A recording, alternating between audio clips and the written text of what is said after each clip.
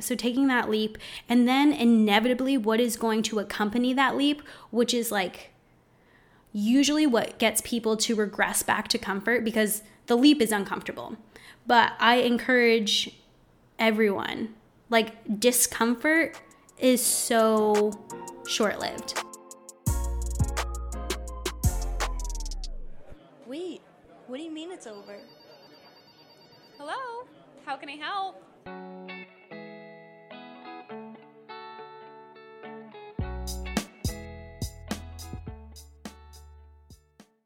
All right, guys, welcome back to Parties Over Podcast. I'm Ashley. And I'm Liz, and today we have a pretty great guest on. This is our first time recording in person for, like, months. Yeah, and I think months. we caught it at a good time because COVID is back at it again, folks. So you probably won't have an in-person interview again for a while, so yeah. Here's what you have. But, so Liz and I, you guys may have noticed on our Instagram story, we recently posted that we were looking for some guests with mental health, sober living, stuff like that was what the post was.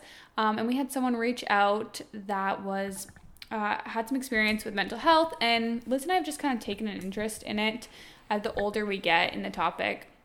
I think this is something that everyone in their 20s starts to kind of look at and ask questions about what is it and how do I learn more about it. Maybe you have a friend that is going through something that seems to be just you've noticed a change and you want to be able to support them. Maybe it's yourself, things like that. It's something that I think we both have started to kind of... Definitely, and we'll be learning along in this episode with you guys, so this is a big learning experience for us as well, so... Yeah, we have Peyton here on the podcast, and we're really just trying to have an open, thoughtful dialogue about mental health. Today on the episode, Peyton has a lot of experience with the topic, and welcome to the podcast, Peyton. Hi guys, I'm Peyton. We are so excited to have her. Also, she is such a sweet, warm presence, honestly. You walked in. You also have a really good podcast voice. Yeah. Thank you. Oh, Like, as soon as you started talking, I wanted to wait until we're on here to say this so I could get your real reaction. But when you started talking, I was like, oh my god, I forgot her voice sounded like that. It's so sweet. She's going to sound so good. Yes. Guys, I wish you could see me. I'm like fanning my face. I'm so blushed and touched. But yeah, so Peyton, tell us a little bit about your experience with mental health. Yeah, so I graduated in 2019 with my bachelor's degree in social and behavioral sciences. And before that, during that, and currently, I've worked with adults and children with developmental disabilities and mental health disorders.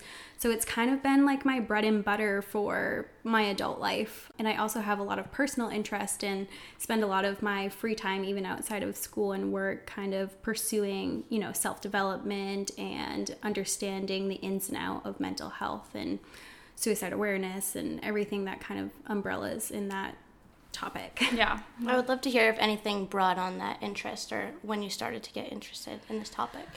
Yeah, so we're gonna take a trip down memory lane here. Yeah, so when I was 17, I emancipated myself and was kind of, financially and responsible for myself in all facets, which kind of, brought on the interest of, okay, I'm an adult now, like I need to be able to take care of myself. I need to heal myself from the situation that I was leaving. Continuing to heal myself from that situation, I just keep kind of digging deeper and trying to understand myself. And in doing that, I feel like I can start to understand other people. And I feel like I was kind of living in a vacuum a little bit. And I didn't realize that like not everybody was doing this until I started having conversations with like my friends, and they were, fascinated and really intrigued by my interest in like self-discovery and self-help. And that it kind of made me realize like, oh, okay, like this is unusual for me to be really motivated and interested in such a topic and such depths. So I continued on that path and continuously continue on that path in my adult life. Yeah, so once I started to like dig deeper and deeper into that, I recognized, it was an opportunity to pursue kind of professionally and also academically, which is kind of what led me to my job as a direct support professional at Hope Association in Rumford, Maine. Yes, Peyton went to the same high school as me, if you guys were wondering, so Shout out We have Mountain a lot Valley. of Mountain Valley. We get a lot of Mountain Valley people here on the podcast. We actually have, you will be the third. Oh yeah, Noah. At least. And Abby Abby was on here. Mm-hmm. Shout out Rumford. So yeah, okay, so you began pursuing it academically and then professionally as well. That's really interesting. So you, not only was this your like at-home passion project, it's now your education and it's also your career. So that is some dedication. What I'm thinking is this whole time you're 17, 18, 19 years old and you're doing all this self-discovery, and I'm seeing other people I know and I guess myself coming out of college and then doing that and finding out that that's really important in your life, and you might be older, but you were kind of getting a head start. Could you discuss kind of the importance of focusing on this as early as possible and how it affects people maybe post-grad too? Yeah, so I didn't realize it at the time, but it was brought to my attention in one of my courses in social behavioral sciences that it just takes one person to foster resiliency in a child who is overcoming adversity. So I was very fortunate to have an icon in my life who was a complete light and consistent relational support and trust, that I was able to like foster that resiliency and really be able to kind of overcome my circumstances rather than succumbing to it. Which, I mean, I'm to this day just so grateful for that connection and still foster that connection. Oh my gosh. Okay, so can you repeat that, the statistic? Yeah, so it literally takes one person with consistent relational trust and support for a child going through adversity to foster resiliency.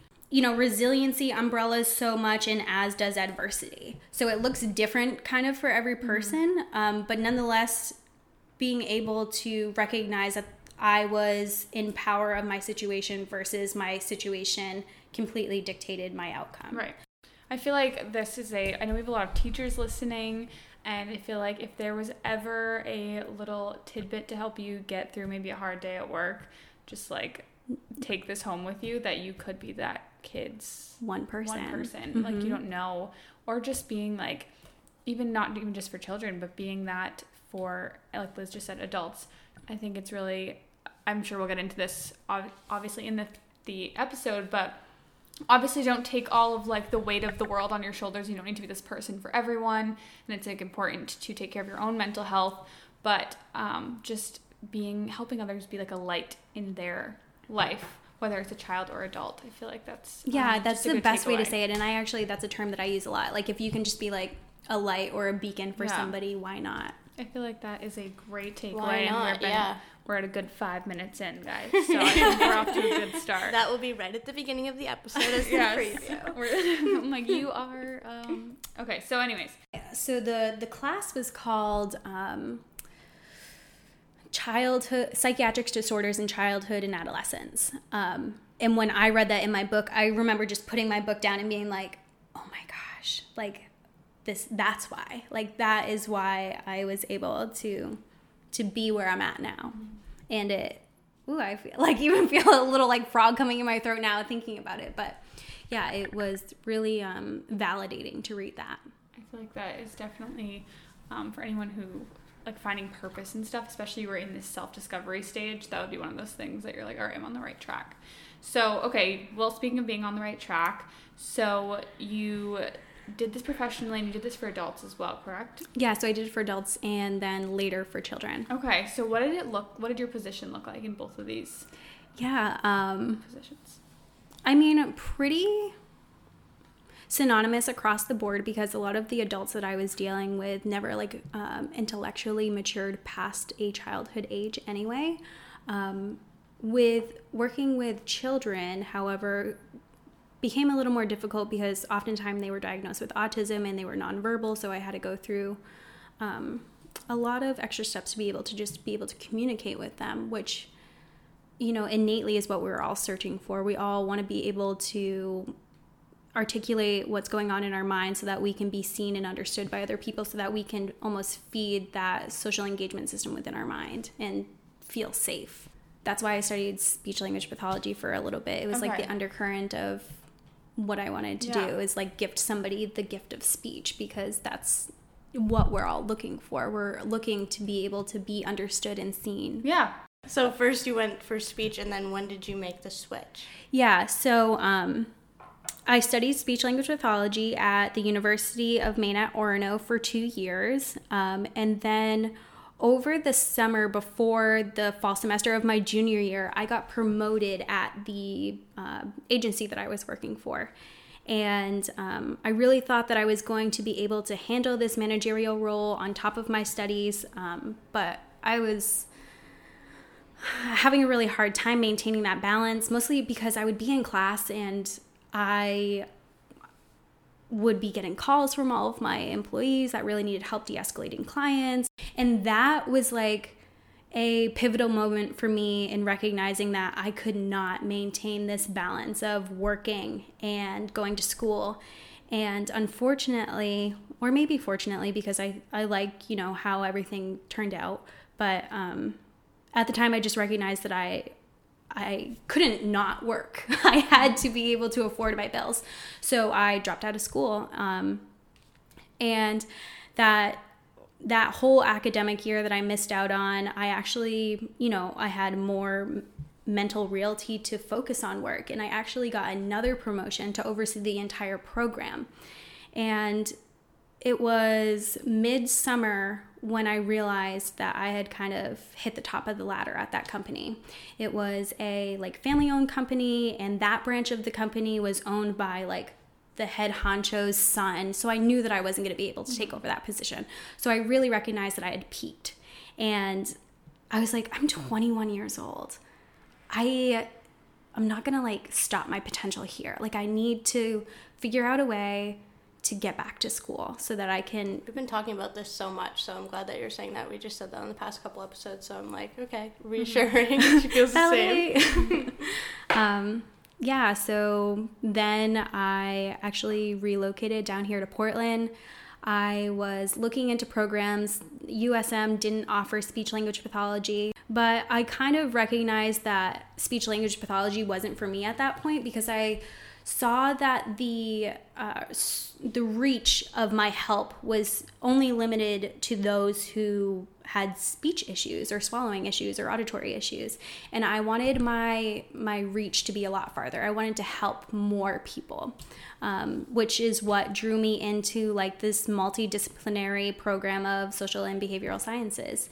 And I truly, that program changed my life. It just resonated with my soul. I was like, yes, this is the program I'm supposed to be in. Isn't that the best feeling? Truly. Wow. I wish that for everyone. I'm still work in progress, but enough about me.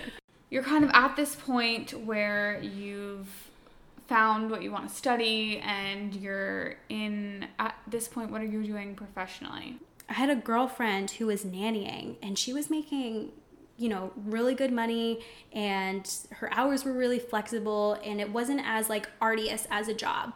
So I started looking for a nanny family, and I was very blessed, and I don't chalk it up to just coincidence. It was very serendipitous that I found the family that I did, and I've been working with them for 4 years now, and they really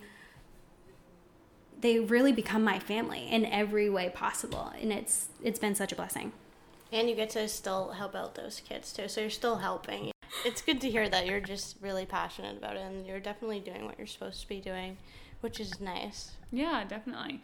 So just to kind of get into the mental health aspect, something you had touched on a lot that I've noticed is the financial weight that was probably put on your shoulders at a young age. Mm-hmm. I think that's something that a lot of people can relate to, whether it's, maybe you were put on it at 17, but maybe it's still at 22, 27, whatever it is. And can we touch a little bit on just financial burdens and mental health?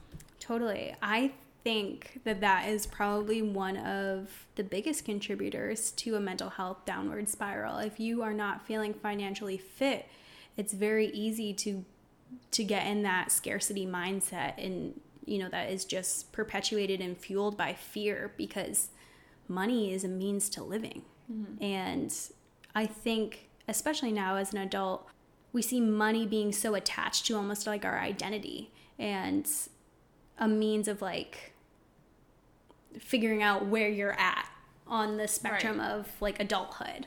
Like, oh, well, I'm living paycheck to paycheck versus like, oh, okay, I can afford to put a little bit aside every month, or, oh, okay, I can afford a more luxurious lifestyle than I was used to. Like, I'm not living off of ramen and Kraft macaroni and cheese. It kind of lines up with what we were talking a little bit before we got on the episode, but just lines up with like where you are in your life, like the pressures of in your 20s in general. So then adding finances into that is a whole other element, I would say. Yeah, so like your 20s, these are some of the things we talked about that you're expected to figure all of these out. Again, this is like kind of in quotes. This is just like the social norm that we don't expect it from you. People put on, like people put on maybe themselves or society puts on them. So college, you're supposed to, get that done. You're supposed to figure out your career, finances, a home, a relationship, because you got to figure out your life partner, your so getting married, you got to decide if you want to have kids. Also, you have to have fun and party and have a social life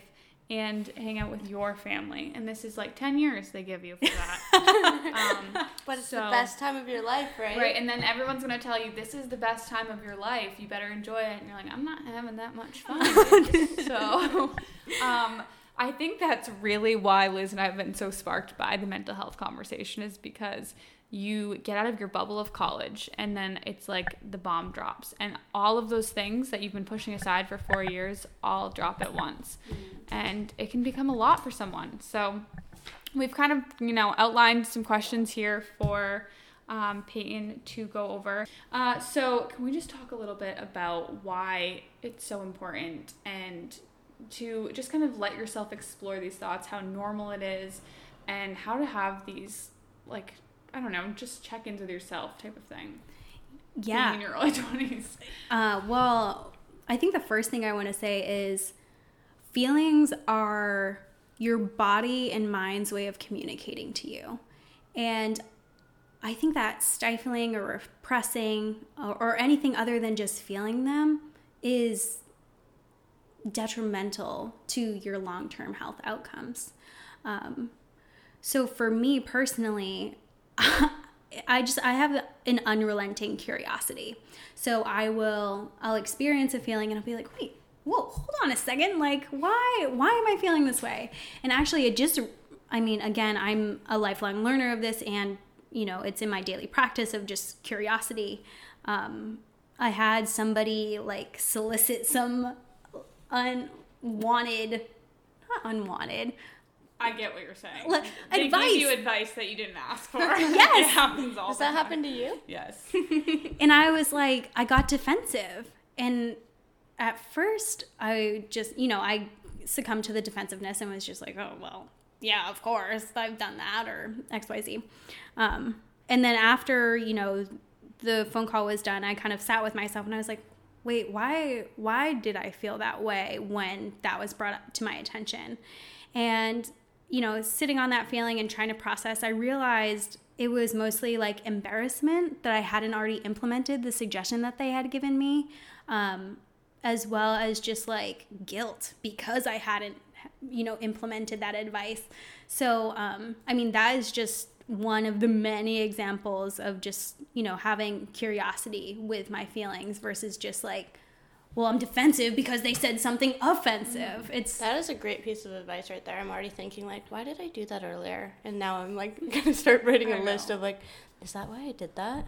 So I really if everybody did that, probably there'd be great communication in this world. Totally. Right? And that's so, that's all it yourself takes. Accountable and not, I feel like it would hold, both people accountable in the sense of like, all right, I you know. take personal responsibility. Right, exactly. Like I know why especially like in a relationship with, not even just like romantically, but in any relationships, like you said, communication wise, just reflecting on it. That one seemed like it might have been pretty neutral, like it wasn't like a blow up or anything like that. Okay. No, not so at let's all. say you're like in a fight with someone and you sit back and you realize like, maybe like my reaction wasn't warranted by what they said. How do you kind of handle that situation going forward? Does that make sense? Like, do you apologize, explain those feelings? How does that work? So I am a big advocate for clear and transparent communication. And even if it doesn't take place in the moment, because I mean, we're all human. We're gonna have reactions that aren't like reflective of how we truly feel inside. It's more of just, you know, a reaction. The most important thing is to be able to reflect on it, have some accountability for, you know, what you said, but not really responsibility for what the other person said, because that's their responsibility. And I feel like it's really important to draw that line, because I've seen it a lot where some people deflect their own personal responsibility for what they said or what they did because it was antagonized by the other person. But truly, you are 110% in control of what you say and do. Like, you really can't pawn off that responsibility on anybody else. So even if we can make it so exaggerated so that you can see the clarity of the situation. Ashley, if you said, punch me in the face, it's still my choice to punch you in the face. Right. Even if you are clearly instigating the situation, I'm in control. That's my choice. And that's the same thing with everything. I mean, it's not just super ridiculous, exaggerated. That makes perfect sense. That's something where you hope that the other person grows, but if they don't, there's nothing you can really do about that. You can kind of express what you did wrong in the situation going forward. And I like that what you said. It's because, you know, I feel like I may be a reactive person at times, but I do think that on occasion I do take a minute to like think about what I did in the situation and maybe go back and reflect, as opposed to just being like, well, whatever, I did it, I said it, it is what it is.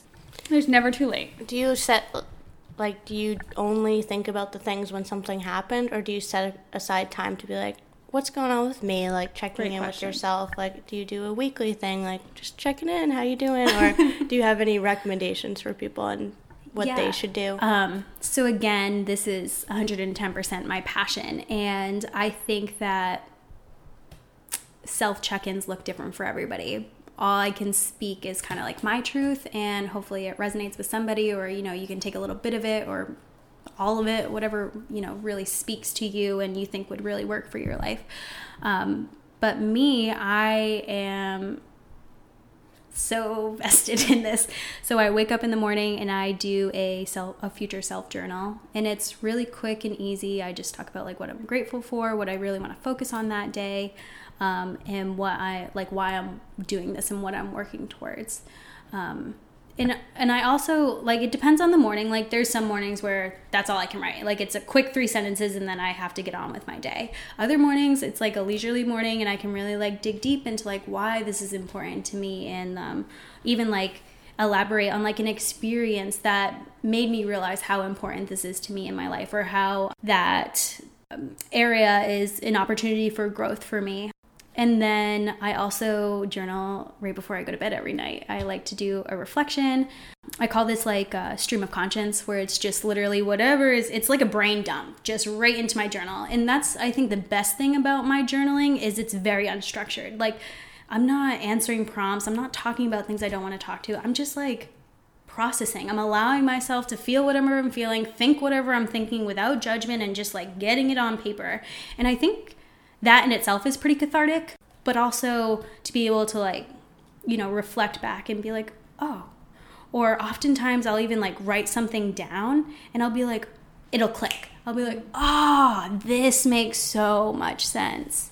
And kind of outside of those practices to keep myself in check, I also just know that like moving my body every day is super important, making sure that I'm hydrated is super important, and eating like a very well-balanced whole foods meal at 3 times a day and a couple of snacks in between is super important, because I mean, literally on a molecular level, we are what we eat. So if you're fueling your body with refined carbohydrates, refined sugar, I mean, any of these things. Alcohol. Alcohol. We are having wine. If today was what I was, I would be a piece of pizza, a bagel, and wine. But that being said, like, I'm not like a guru of any sorts. Right. Like, I just had a girls' weekend this past weekend, and we definitely had like Little Lads herbal corn, which is my favorite snack. I could like easily house. I don't think I've Whoa, had it. I'm like backing up here. What is this? Oh my gosh, seriously? Okay, so it's like a local Maine company, and it's just air popped popcorn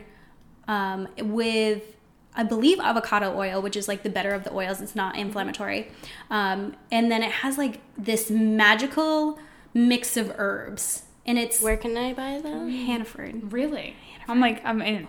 It's in I've like never this heard of really tall, like clear bag, and it just says herbal corn. I got it now. Okay. It's in here. I'm in. I could like house a bag of that in a night. I'm just like, and popcorn's like, This not is that not an bad. ad, but we would probably post it on our story. So there's a lot that I wanted to unpack there, so I don't exactly know where to start. However, I also wanted to. yeah, well, What did you want to start with? I wanted to, one, say that brain dump piece is great advice. I feel like especially before bed, if you're someone that gets like anxiety when you're sleeping, or your to-do list is going through your head at night, it's a great way, I feel like, to kind of like be like, okay, I put it on paper, whatever I was thinking. That means it doesn't need to live in here. Right, it's tomorrow's problem. It's not, I don't need to deal with it right now. So that's a great sleeping tip. Second of all, I feel like anyone who doesn't know about like brain dumps and stuff like that, I used to write like at work. I would do one maybe before I started my day, and I'm like, if someone finds this piece of paper that says brain dump on it, not to mention the stuff that's written in it, like they're gonna like pull me into HR and be like, what is a brain dump? Like, Are you good? let me know. Well, I know that you also, on your stories, you're like constantly checking in with others, and I think that's really amazing. You do like different color hearts, right, for how people are feeling. Have you learned anything from doing that? Or I know there's going to be people who are just like used to seeing it and get excited to kind of share with you. So I just wanted to know if that's like just nice to have in your life as well. Yeah, no, I think it is definitely like a symbiotic relationship with that. Like, I think it, gives an opportunity for people to kind of just unload whatever and like be authentic, because I don't know, I feel like I just like emulate this non-judgmental like vibe, and it's authentic. But it also helps me. So people are like being transparent with me, but it also like seeing all of the responses. It's kind of weird. I maybe someday will kind of do a data analysis on this, but like to see the trends, like I'll have a lot of people in the same boat, like replying the same color heart, and I'm like, okay, I could feel it in the wind. But then I also derive some sort of like validation in what I'm feeling at that time too. And also this kind of circles back to the fostering resiliency. It just takes one person.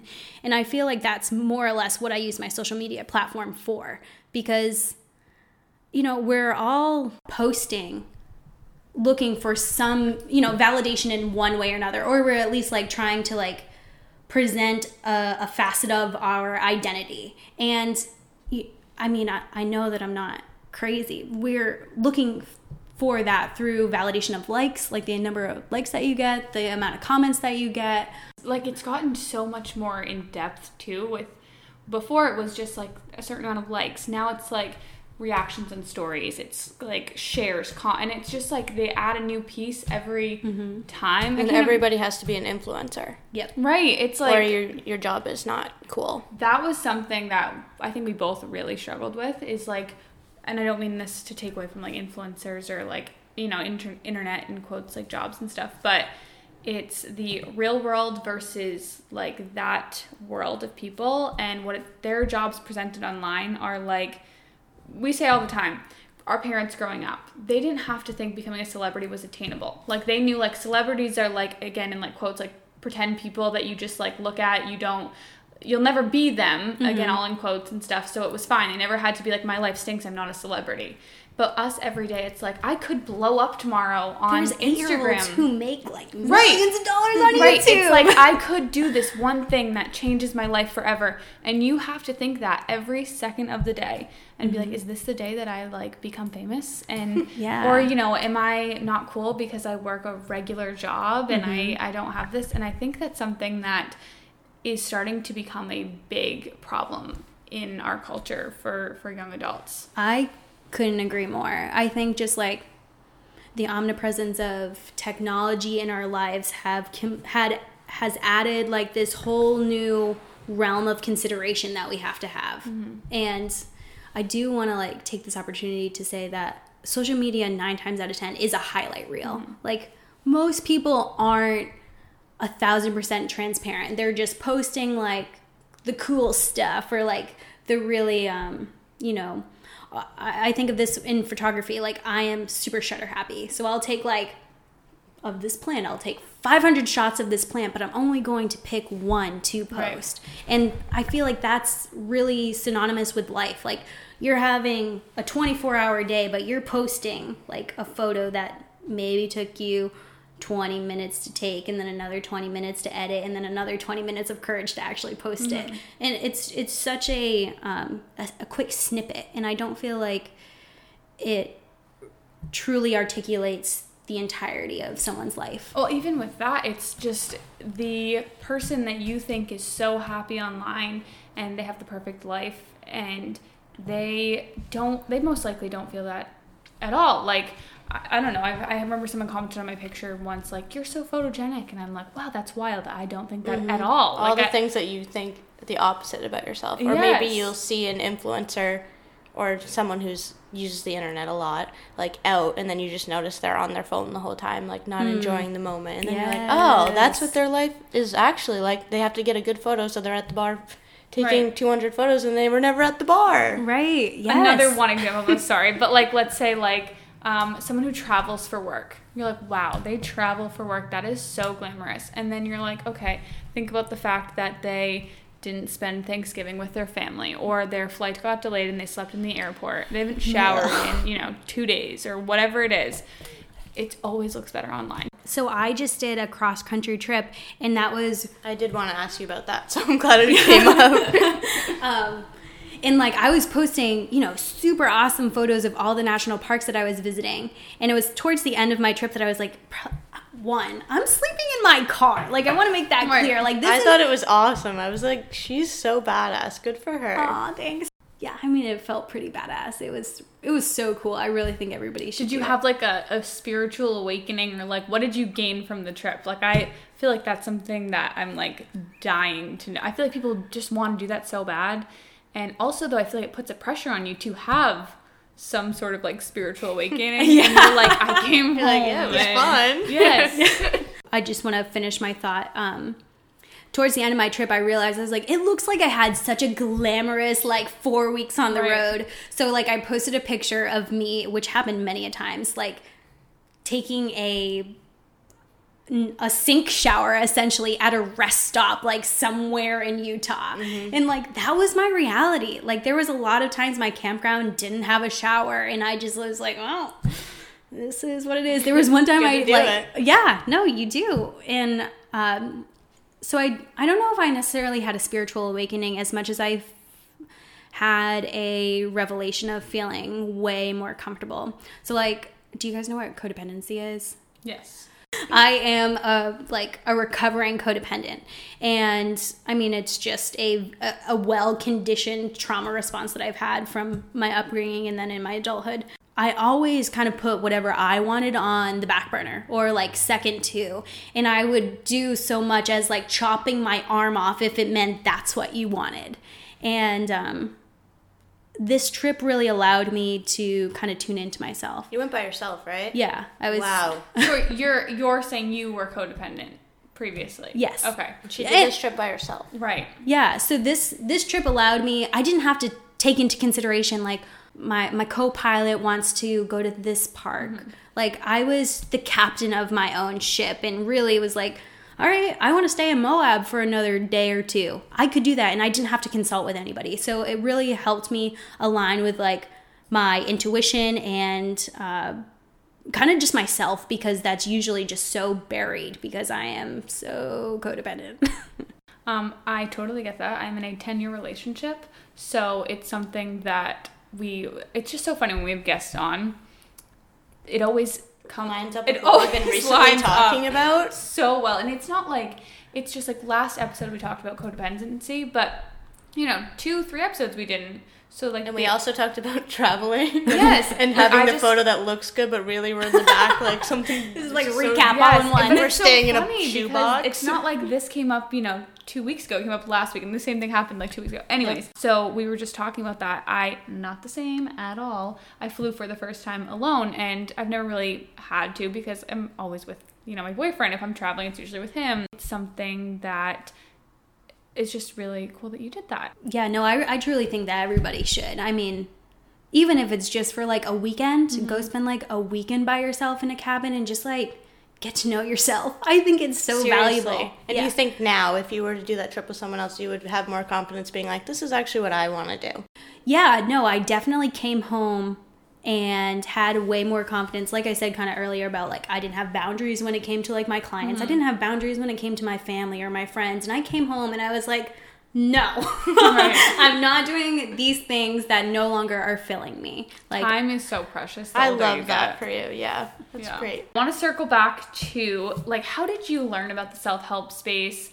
And I feel like that's something that is coming up right now. You know, people, I think it's just maybe our ages and stuff, but it's very, I don't know, something people are really diving into. For me, I've always been a reader. Like, I love reading. I could get lost in books. I don't know if this book was gifted to me or if it was recommended to me, but Brené Brown's The Gift of Imperfection, it's her first published. Oh yeah. So it just this year was her 10-year anniversary of publishing it. And that is the closest thing I've ever had to a Bible. Like whenever I'm going through a hard time, I pick that book up and I reread it. And it's like my holy grail. I wanted to ask, let's say you can feel yourself. Like, I know I have like a routine that's like, this is my routine when I'm on my A game. And that's like, I wake up, I go to the gym, I do yoga, I eat a good breakfast, like whatever that looks like. I journal, things like that, read a book. And then I, as I think most people probably do, slip out of it and maybe I, start to get into like a funk kind of thing. It's normally when it starts to get dark out early. That's what's happening right now. Yes. But like, how do you check in with yourself and kind of reset that, I'm slipping into not my best self?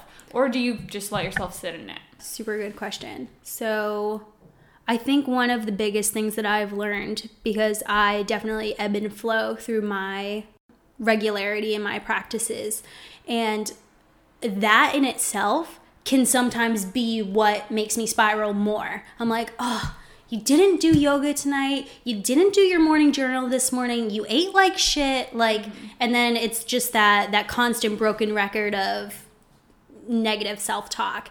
And what I have truly learned and implemented is not getting hard on myself and just recognizing that I'm human and that it's going to happen, because there's no such thing as like a perfect day every day. Like it's unsustainable.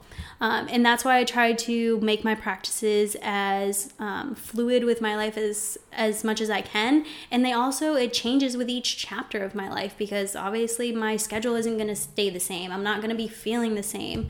That in itself is interrupting that negative self-talk and recognizing that, like, okay, it's okay if I don't do my morning journal. It's okay if I only get 1 minute of meditation in today. Like, it's okay. So recognizing that I'm human definitely helps. And then because just like most Mainers, definitely susceptible to seasonal affect disorder. And I'm really almost like a Western medicine renegade. So I truly believe in like the body has the ability to heal itself, and you just need to give it all the right tools in order to do that. So I almost like have to be proactive in preventative medicine. Otherwise it's like how I can't heal myself otherwise. So that puts a lot of like personal responsibility on me, but I think it also motivates me to catch when I'm in a spiral and to how to get myself on the right track. And getting yourself back on the right track doesn't have to be like, okay, I fell out of all of my self-care practices, now I need to go at it 100%. You can literally just start implementing like, okay, I ate like shit yesterday. I'm going to choose to eat one healthy snack today. I love that. Like, I'm going to choose to drink 1 glass of water today. There was a time in my life that I was really into meditation, and I was spending an inordinate amount of time meditating, which is great. Like, I loved that chapter of my life, truly, but it wasn't sustainable. Like, I couldn't carve out an hour every single day. I mean, maybe I shouldn't say I couldn't, because I could wake up an hour earlier, right? But it doesn't suit my lifestyle anymore. And I listened to this book on... Sorry, that's just so funny. Like, my guilty pleasure is, like, you really want to meditate for, like, too long. I lost it. I don't know. I know. I'm doing my... Okay, you know, let's say you could have done an hour, but your season of life changes and you have to... Is that what no. Change your schedule. I'm also thinking, like, when you said you don't need to do everything at once, I'm picturing, like, dieting. When people cut all of the food out at once and then they're struggling, it's like, why don't you just cut one thing out? You know, ease yourself in. So kind of the same thing reversed. Like, why don't you just have one goal and maybe it's food related, and then one goal the next week and maybe it's workout related or... Yeah. I think that's kind of where I think that progress over perfection is like one of my biggest mantras. I started a book club a few months ago, like when BLM protests were really like rampant.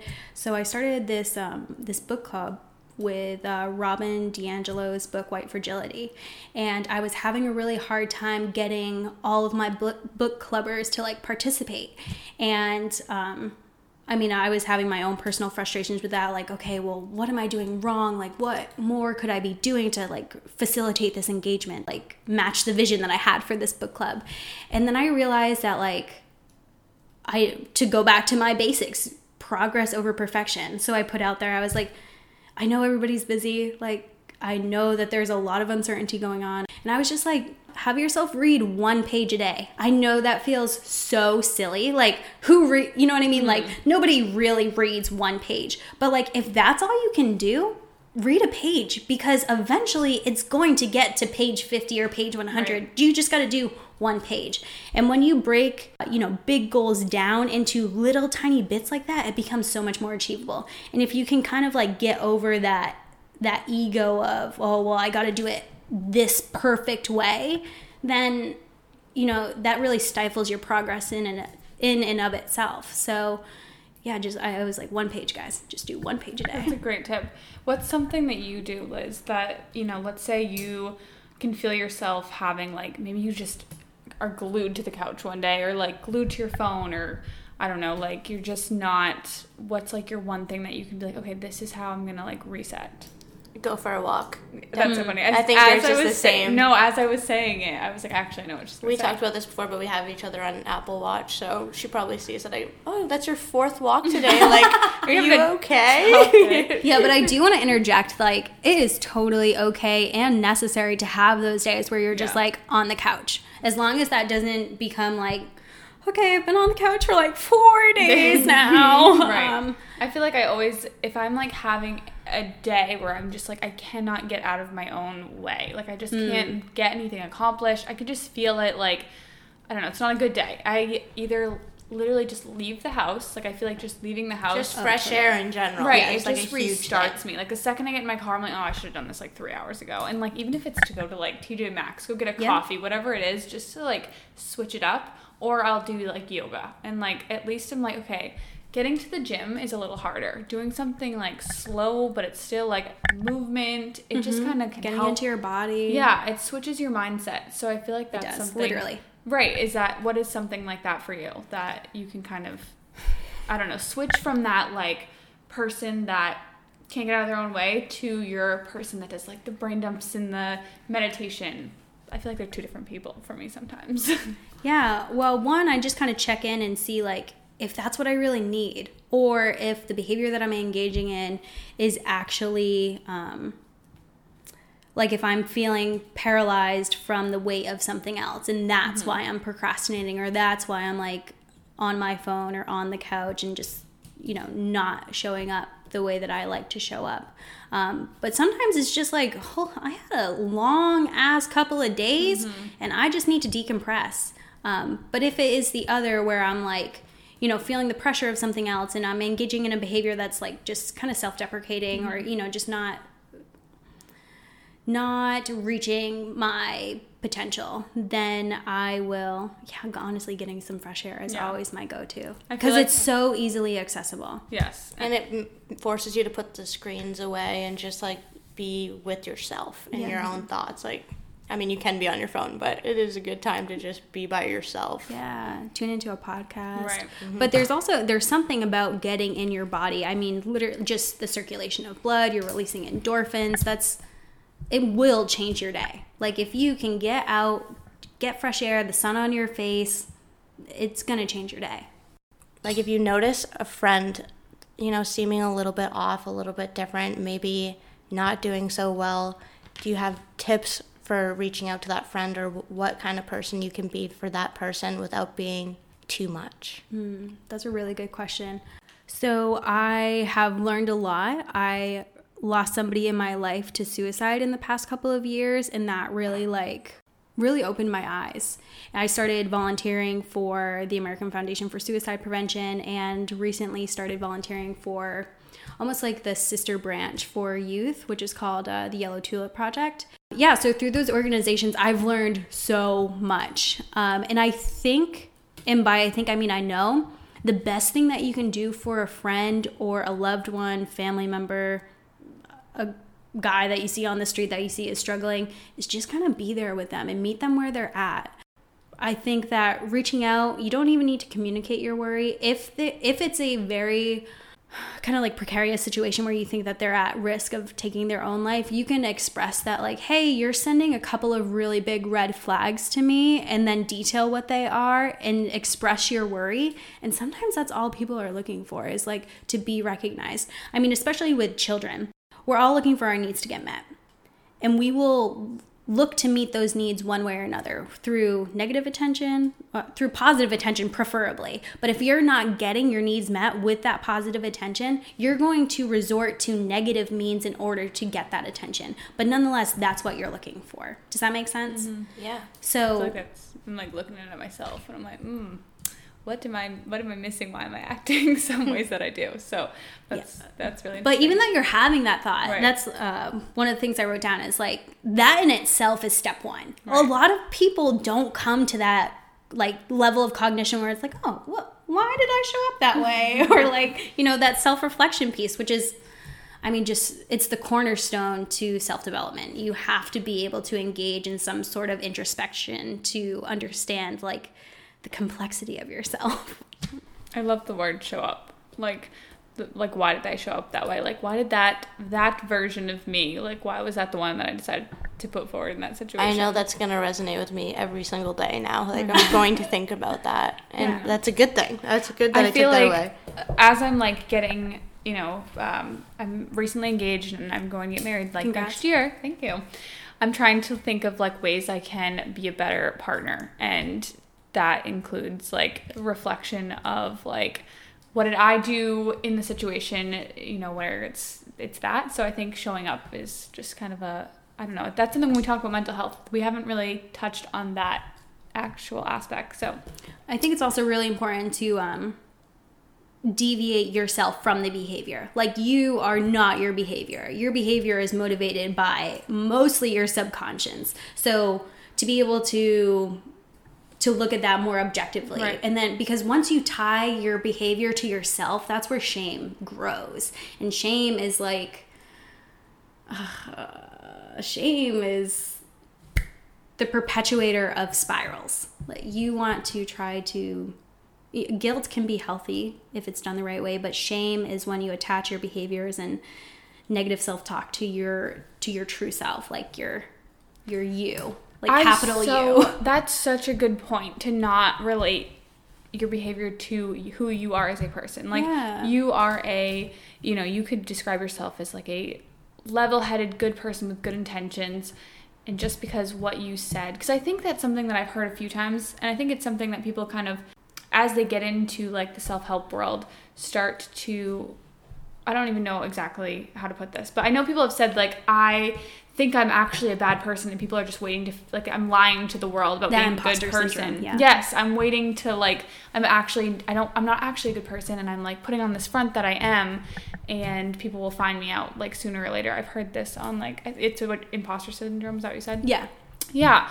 And so I think it's really important to be like, no, you are the good person that you think you are. You're just having, you know, expressing certain emotions. Totally. And I think like it's really clear when you start dissecting behavior, because then you're just like, well, I mean, you could probably think back to a time when you acted out of character, but that's not you. You can recognize like, oh, well, I did that because of this. Mm-hmm. And I do this a lot, especially like, growing up. When I was in high school, I was like mean, to be honest. Like, I had to have this like tough bravado presence about myself, but it was truly because I felt so insignificant and hurt and scared of being hurt more. And, you know, once I personally can see the dissonance between like how I was showing up in that chapter of my life versus how I was feeling on the inside, you can recognize that you are not your behaviors. You are truly you're the subconscious that fuels it. I want to circle back to supporting your friends and how to not, you know, how do you put not the full weight of it? Because I know that's something you can take really personal. Like, I need to make sure this person is okay. But also, you know, how do you continue to not, like, I feel like that could hurt yourself in the process. Totally. So when you say this, the first thing that comes to mind, I have a couple of addicts that have played intimate roles in my life. And that's really hard. So I started going to these meetings. They're called Nar-Anon, and it's for the family and friends of loved ones who suffer with addiction. And I have learned so much in those meetings. I mean, to be honest, the structure of them is very similar to like AA or NA, which is Alcoholics Anonymous, Narcotics Anonymous. We do step work, just like an alcoholic would. And the first step is surrendering to the powerlessness that you have over the addict in your life. Because at the end of the day, no matter what you do, what I was saying earlier, you are in control of you. And that is exactly where that limit stops. I can't stop anybody from doing anything. Like, I can be there as a support system. I can meet them where they're at. But that's all I can do.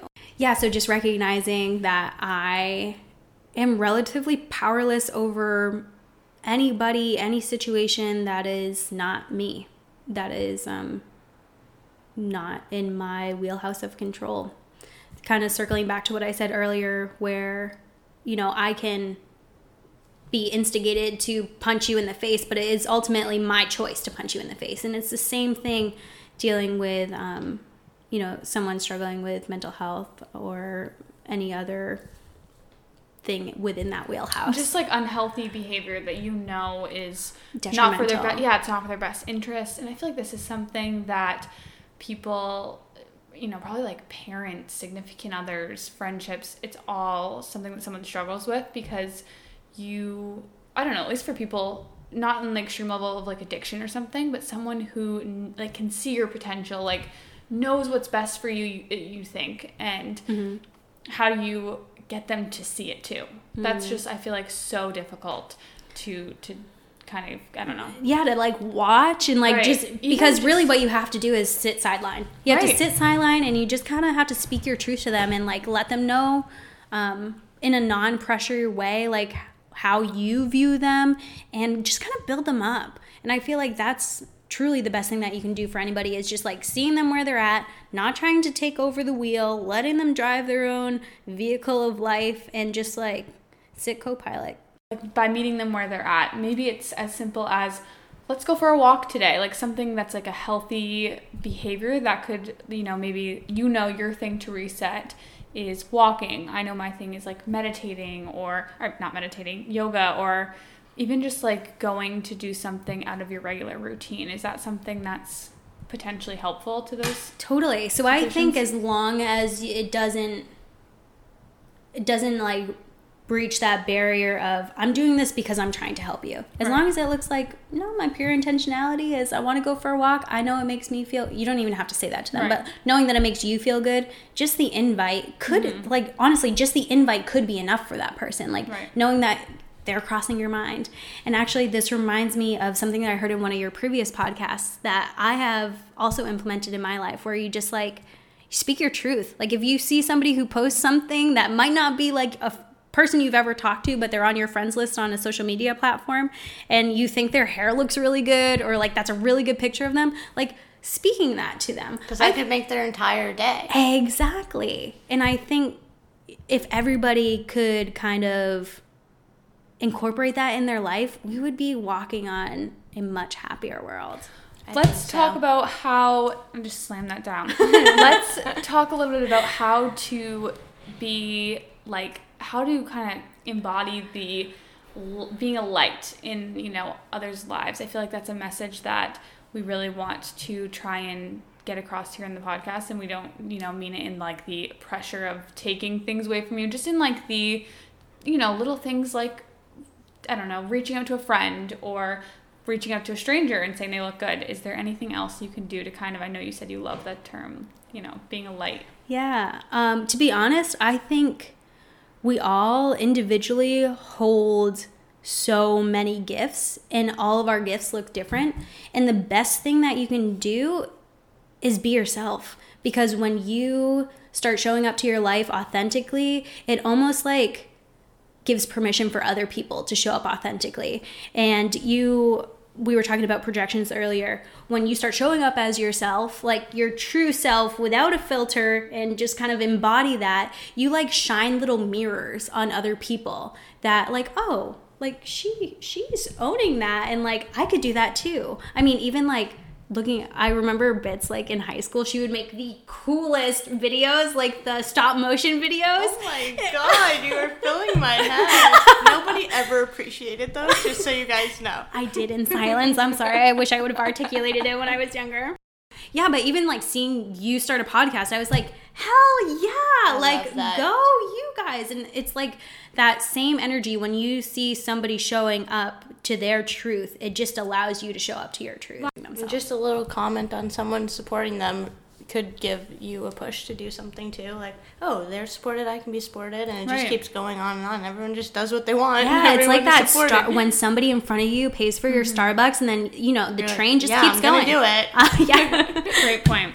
So if you notice that something is pulling you down in one aspect of your life, it could be work, it could be a relationship, something is causing your mental health to not be where you want it to be, what is a first step that you can take with that, or what would you recommend?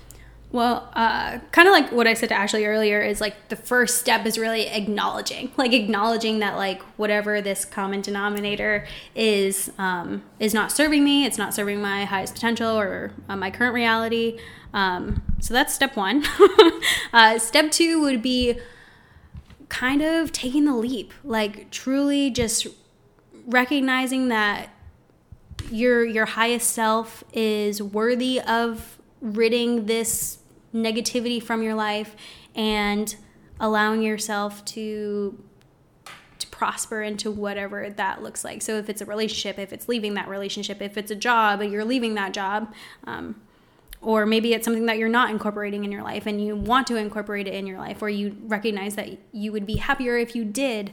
So taking that leap, and then inevitably what is going to accompany that leap, which is like usually what gets people to regress back to comfort, because the leap is uncomfortable.